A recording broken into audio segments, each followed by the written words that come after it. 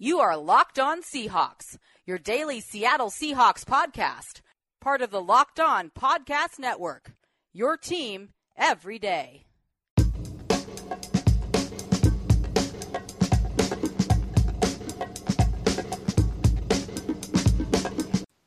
Hi, welcome to the Locked On Seahawks podcast. I am Grant Goldberg, joined by Spike Friedman, and we're gonna do The Good Place today. We hinted at that on the last show we recorded, but we're gonna do The Good Place, and we're gonna talk a little bit more about Seahawks stuff. I know that is more NFL oriented in the last couple of shows, but there's some Seahawks stuff to talk about, which is very good. I'm excited. Spike, being as excited as I am, I don't know if you can match the excitement.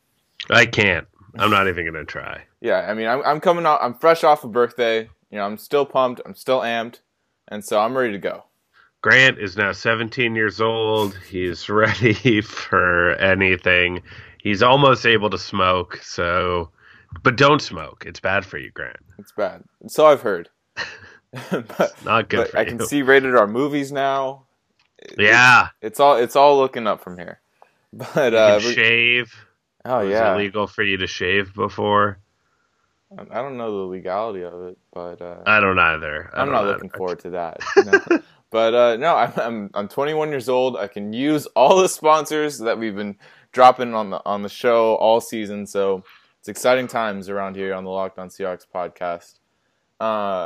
But most recently, I think we'll start with Cam Chancellor's contract was fully guaranteed. Yeah, which ties up the Seahawks in cap space. They're already strapped for cash, and it was more of a likely thing to happen, not really surprising. And so it provides a little more clarity. He intends to play, but it's a long road back for Cam. And as you said before the show started, that kind of sucks. Well, I mean, the contract that we gave Cam was maybe ill-advised. He is a little old. His performance, while healthy, was solid, but it's good that Cam is getting paid. I mean, look, it's unfortunate from a salary cap perspective for the team, but it's not like Paul Allen needs that money. Like, it might as well go to Cam Chancellor from that perspective. Right. So good on Cam to get paid. His contract was injury guaranteed. He'll end up getting $8 million more. That's the number I saw, I think. Got it, $6.8 million. So yeah, like a good amount of money, good chunk of change for Cam Chancellor. Obviously, if he can play and chooses to play, that's great. That's nice. And I believe this cap hit was going to come at some point. We would have been able to prorate it if he had retired. But under this situation, I mean, look, who am I to tell Cam Chancellor what to do? That's the real question. Who am I to tell Cam Chancellor what to do? I mean, I think you're just a football fan from this. Just a guy. I'm just a guy with a mediocre podcast mic and I'm sitting in front of my computer, telling Cam Chancellor what to do. He's great. He can do whatever he wants. So, and in this case, it makes sense for him if there's any chance he's going to play again to get this injury guaranteed money rather than retire. Yeah, and in a sport like this, you always want to see the guys get their money, and there should be more guaranteed money around the league. Yeah. But as strapped for cash as the Seahawks were, it's unfortunate that so much room is taken up. But at the same time, it's unfortunate that being a quote unquote smart fan means that you're rooting against the players getting paid. That's exactly a bummer. Self-proclaimed cap experts and smarter fans, like you're saying, it kind of takes away from the human aspect of the game. Yeah. And from the start, you want to root for these guys, and you have rooted for them, and then just to flip a switch, and when they're guaranteed some money, oh wait, no, they shouldn't get the money. So it's a flippy floppy thing, and it is a flippy floppy thing. If you want to just be positive about it, a good guy is getting paid. Yeah, exactly. So, and the ramifications are going to be interesting for the Seahawks. On the one hand, the safety position is a big question mark. On the other hand, it's a big question mark, but that is not all downside. We don't really know what we have in Tedrick Thompson and Delano Hill. Exactly. So it's possible that if Cam doesn't play, we're actually okay. So we'll see. Hopefully this isn't a chain reaction that leads to Earl Thomas being gone, but whatever. We'll see. There's a long offseason that has to play out, and like you said, we don't know what we have in Tedrick Thompson or Delano Hill, and who knows? They could step up and be big time contributors, or they can fall flat on their faces. But the Seahawks do have to go through another draft, and I think, like we said, this is a very important draft to bolster up that depth, the depth that we sorely needed, really almost everywhere on the team. And I think that we're gonna have a lot more clarity and a lot more ideas of what's gonna go down with the safety position, after March or April. Yeah. And then should we dive into the other injury talk? I think we should, but after this break right now. Ooh, it's a cliffhanger. All right. Stay tuned. Welcome back to more Locked On Seahawks. You're with Grant Goldberg and Spike Friedman. As always, we're the mainstays on this podcast. There's only been one episode without Spike when he abandoned me for the woods. He was to make a reference, a man of the woods, like the Super Bowl halftime show. But I digress. Richard Sherman has been a mainstay on these, Legion of Boom era Seahawks. He's really the face of this defense for a long time, among other faces like Earl Thomas. And he provided a little bit of an update on his health, being that he should be ready for training camp, he says. Yeah, coming back from an Achilles is not the over a year sort of injury that it was in the past. It is the sort of thing where you'd expect him to play next year. There's questions about, at the cornerback position, the ways in which that could specifically sap agility and speed, and whether that'll affect him, force him to reduce his skills, force him to maybe move to safety. Right. Who knows? Yeah, being able to plant and stuff like that. In terms of week one, it's not really a surprise that he's able to play. The idea of him being ready at the start of training camp, that is an accelerated timeline. Hopefully, he plays it safe, doesn't risk a re-injury. That said, an Achilles healing up, that's a good big old tendon. I mean, that's the thing, is it's a huge tendon to tear, but it is so big that once it heals, you can re-injure it, but it's not as risky as like a knee or something along those lines. Who knows? I'm just saying like conventional wisdom about Achilles tears. I don't know how he's specifically healing. It's good. Basically, it's good news that there's no setbacks. That said, Richard Sherman will be his own agent going forward, which is going to be interesting. What are your thoughts on that, Grant? Well, we saw it with Russell Okung when he hit free agency. And I think he got what was it? Like a $1 million deal that was that had a bunch of incentives on health.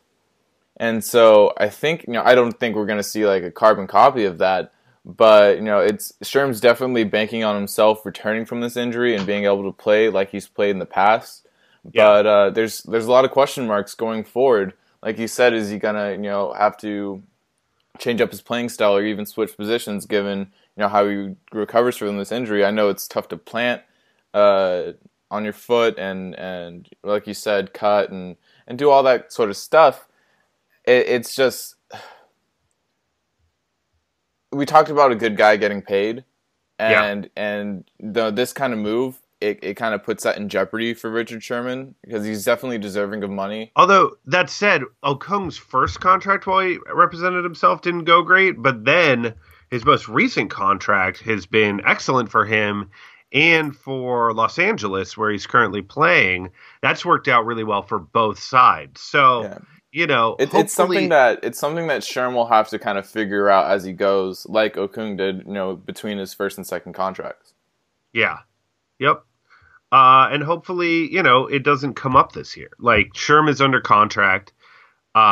If he is recovering and playing at even 85% of his previous level, he is worth that contract to the Seahawks right now, you could argue. So, hopefully he doesn't have to worry about negotiating that this year.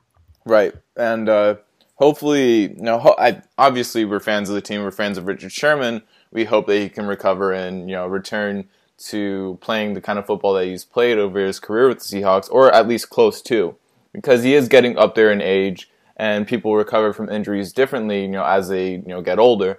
But I hope he does for his sake, because if he didn't, and he had to step away from the game, I don't think he should pursue esports of any kind, because he was streaming Fortnite, and he was not very good at all. Oh no! Yeah, we see a bunch of pro athletes. For an example, Karl Anthony Towns from the Minnesota Timberwolves.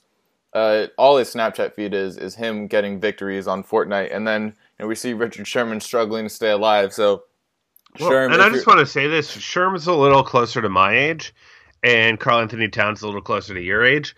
I played my share of first-person shooters, especially on a computer coming up as a, high schooler. Played some Counter-Strike back in the day. Played some Halo on Xbox and then 360, but haven't kept up with it. If you were to drop me into a PUBG or a Fortnite situation now, I'd be in a world of hurt. A world of hurt. It would take me a while to get it back. It's just not instinctive the way it was when I was 17 years old. Right, yeah. It's kind of a everybody for themselves kind of deal, especially in solo games. So, yeah. It's definitely game done passed Richard Sherman by. I think that, Richard Sherman, I feel, is more of like a Madden guy or like a NBA 2K rather than first-person shooter. But I'll say my first online first-person shooter was Quake 2. So that dates me. I feel like I vaguely recognize that name, but not very much. Well, I mean, Quake 3 was a big. Well, it's the guys who made Doom. It was their next game was Quake, and then 2 was online, and 3 was bigger online, and then they went back to making Dooms or whatever. It was a whole thing. Yeah. This is good. This is a great football podcast. This is what people want to hear. Right, we're talking about first-person shooters and online esports and video games. So yeah, it's kind of a mixed bag here at Locked On Seahawks. But we're gonna compose ourselves, get back on topic, and then come right back to you after this break. Welcome back to the final portion of today's episode of the Locked On Seahawks podcast. You're with Grant Goldberg and Spike Friedman still, and we're gonna talk about a scenario like, say you weren't with me and Spike, and we died, and we go to a good place or a bad place. Spike, which place would you make it into if you had to guess? Add up all the things that you've done in your life. Bad place. Bad place. Obvious. Not close. I mean, look, based on the show, which you guys should be watching NBC's The Good Place, it is, for my money, one of the best comedies on TV, period. Almost certainly the best network live-action comedy out there right now. And Spike, carries a good word with that. He's an esteemed critic in my eyes. But you think about it. We're two guys with a podcast, recording from our respected homes, and sending it out to the masses. So that has to count against us. Yeah, sure. Yeah, exactly. So we're two white guys with a podcast, so we're already in the bad place. Right. Yeah. That's just like if you watch the show, there's a particular character. I'm blanking on the name, but she lived a bad life and then did one good thing before she died and was sent to the middle place. Oh yeah. We could have lived. Yeah, we could have lived a really good life, but having this podcast right now sends us to the bad place automatically. Yep. But we're gonna put a Seahawks spin on it. We're gonna think of who would make it to the good and bad place. And right away, good place, number 1 slot, Cliff Averill. Oh, yeah. I think that, for all the work we talk about the work that he does in the community in Seattle and even in Haiti with all the houses he's built and the impact that he has on the community. Really deserving of a good place spot in my eyes. Yeah, and the good place is through season 2 now, so I'll just say in the context of season 1, Right. he's sort of a fake Eleanor, if you will. Yeah. Yeah. No, he's real. So, He's almost real Eleanor. too good. Oh, well, yeah, real. But yeah, exactly. Look, this is a Watch bit The Good Place. Yeah.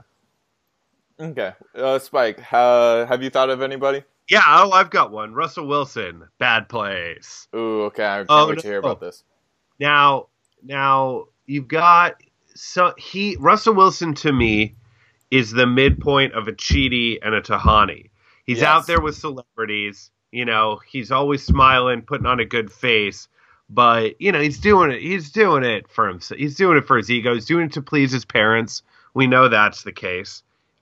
We know he's all about pleasing honoring the memory of his father, much as Tahani is all about pleasing her parents. And then also, when Wilson's in the pocket, sometimes he holds onto the ball too long. Classic Chidi indecisiveness. Yep. Russell Wilson doomed to the bad place. All right, I can see that. There's steady logic in that.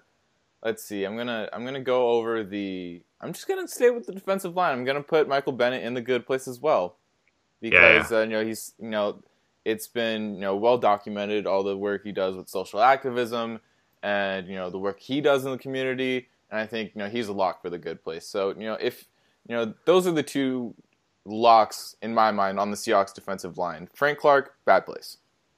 Yeah, well, we could leave that one. Yeah, no, I'm not going to revisit that one. I'm gonna put Luke Wilson in the bad place because of his love of techno music. Reminds me of noted Jaguars fan Jason Mendoza. Exactly. Although he is Canadian, which means that he does have the capacity to earn his way into the medium place. I feel like a Canadian is more likely to end up in the medium place than anywhere else. Mm-hmm. So for him, he is bad place, but he's not necessarily damned as of yet. He could bring it up. Right. If he's stuck in the medium place, I feel like one of the stipulations would be, he can listen to all the techno music that he wants, but it's like really bad techno music, which might be redundant. Yeah. I also want to put Germain Ifedi in the bad place for just constantly letting Russell Wilson get murdered. Right. No, that's Russell Wilson's torture in the bad place. Just having Germain Ifedi try to block for him in the bad place. Yeah. All right, that's suitable. Let's see. I feel like I'm heavy with I'm going to throw this out there. Germain Ifedi's bad place is having Russell Wilson block for him against demons who are then tackling him. So I think it works both ways there. All right. Let's see. We're gonna have a hypothetical. Say Darrell Bevell was still on the Seahawks staff. Would he be in the good place or bad place? Ooh, I think he's in the bad place, but I think he has the capacity to earn his way out if given a second chance. And the reason I think he's in the bad place, and it's interesting because I think Pete Carroll would end up in the bad place for similar reasons. Right. And it's that they both have they've the way in which they take responsibility for that last Super Bowl call, Super Bowl 49. For me, that is like fake taking responsibility. They didn't really reconsider and take seriously the mistake they made. They just sort of anger barreled through it. And I think that level or absence of introspection is the sort of thing that dooms you to the bad place. You know what? I think that's a fair case. But again, if they were to rethink that and really repent, they could earn their way back into the good place. Yeah, I feel that one. Let's see. Just without much explanation, Tyler Lockett, good place. Okay. Jimmy Graham, that's a tough one. Yeah, he's going to a bad place. Come on. I feel like the Seahawks, it's kind of a heavy balance of bad place. Let's see, John Schneider. Well, no, okay, so it should be clear for people who don't watch the show. Like 99% of people end up in the bad place. Yes, actually, yeah. So the fact that we have any Seahawks in, the fact that we've already got like 3 or 4 in, and maybe more if they repent, that bodes well. That says the Seahawks are an above-average group. Yeah, I feel like weighted against any other football team, we're looking pretty good. I think we should stop right there. Honestly. Because, is there anyone I'm just thinking Doug Baldwin's probably angry enough to end up in the bad place, even though I love him. Marshawn Lynch. Ooh, With all my heart, I want to put him in the good place. Yeah, again, you have to take into account. Right. Yeah, I don't know. He was in an episode of Brooklyn Nine-Nine, which is co-created by the creator of The Good Place, Michael Schur. So he might be able to use his connections to get into The Good Place. Just for the sake of me wanting them to be in there, I'll put them in. I'll turn a blind eye to whatever would keep him out. Drinking and driving and then putting up a red velvet rope around his car when he parks it. He's a weirdo. Love him. But in the best way. And I think this is a pretty weird podcast, but in a really good way. And if you agree with us and you think this is a good podcast, tell us that in the form of an iTunes review. Leave your Twitter handle in it. You'll be able to be entered to win a Pro Football Focus Edge membership. There's no NFL games, obviously, but you can play some NBA games on draft.com. And I think we'll come back to you one more time this week. We're going to tone it down because there's not a lot to talk about. So when we come to you with content, we want to make sure the show's it's going to be packed. the best content. All right. So for the Locked On Seahawks podcast, I'm Grant Goldberg signing off. And I'm Spike Friedman, also signing off.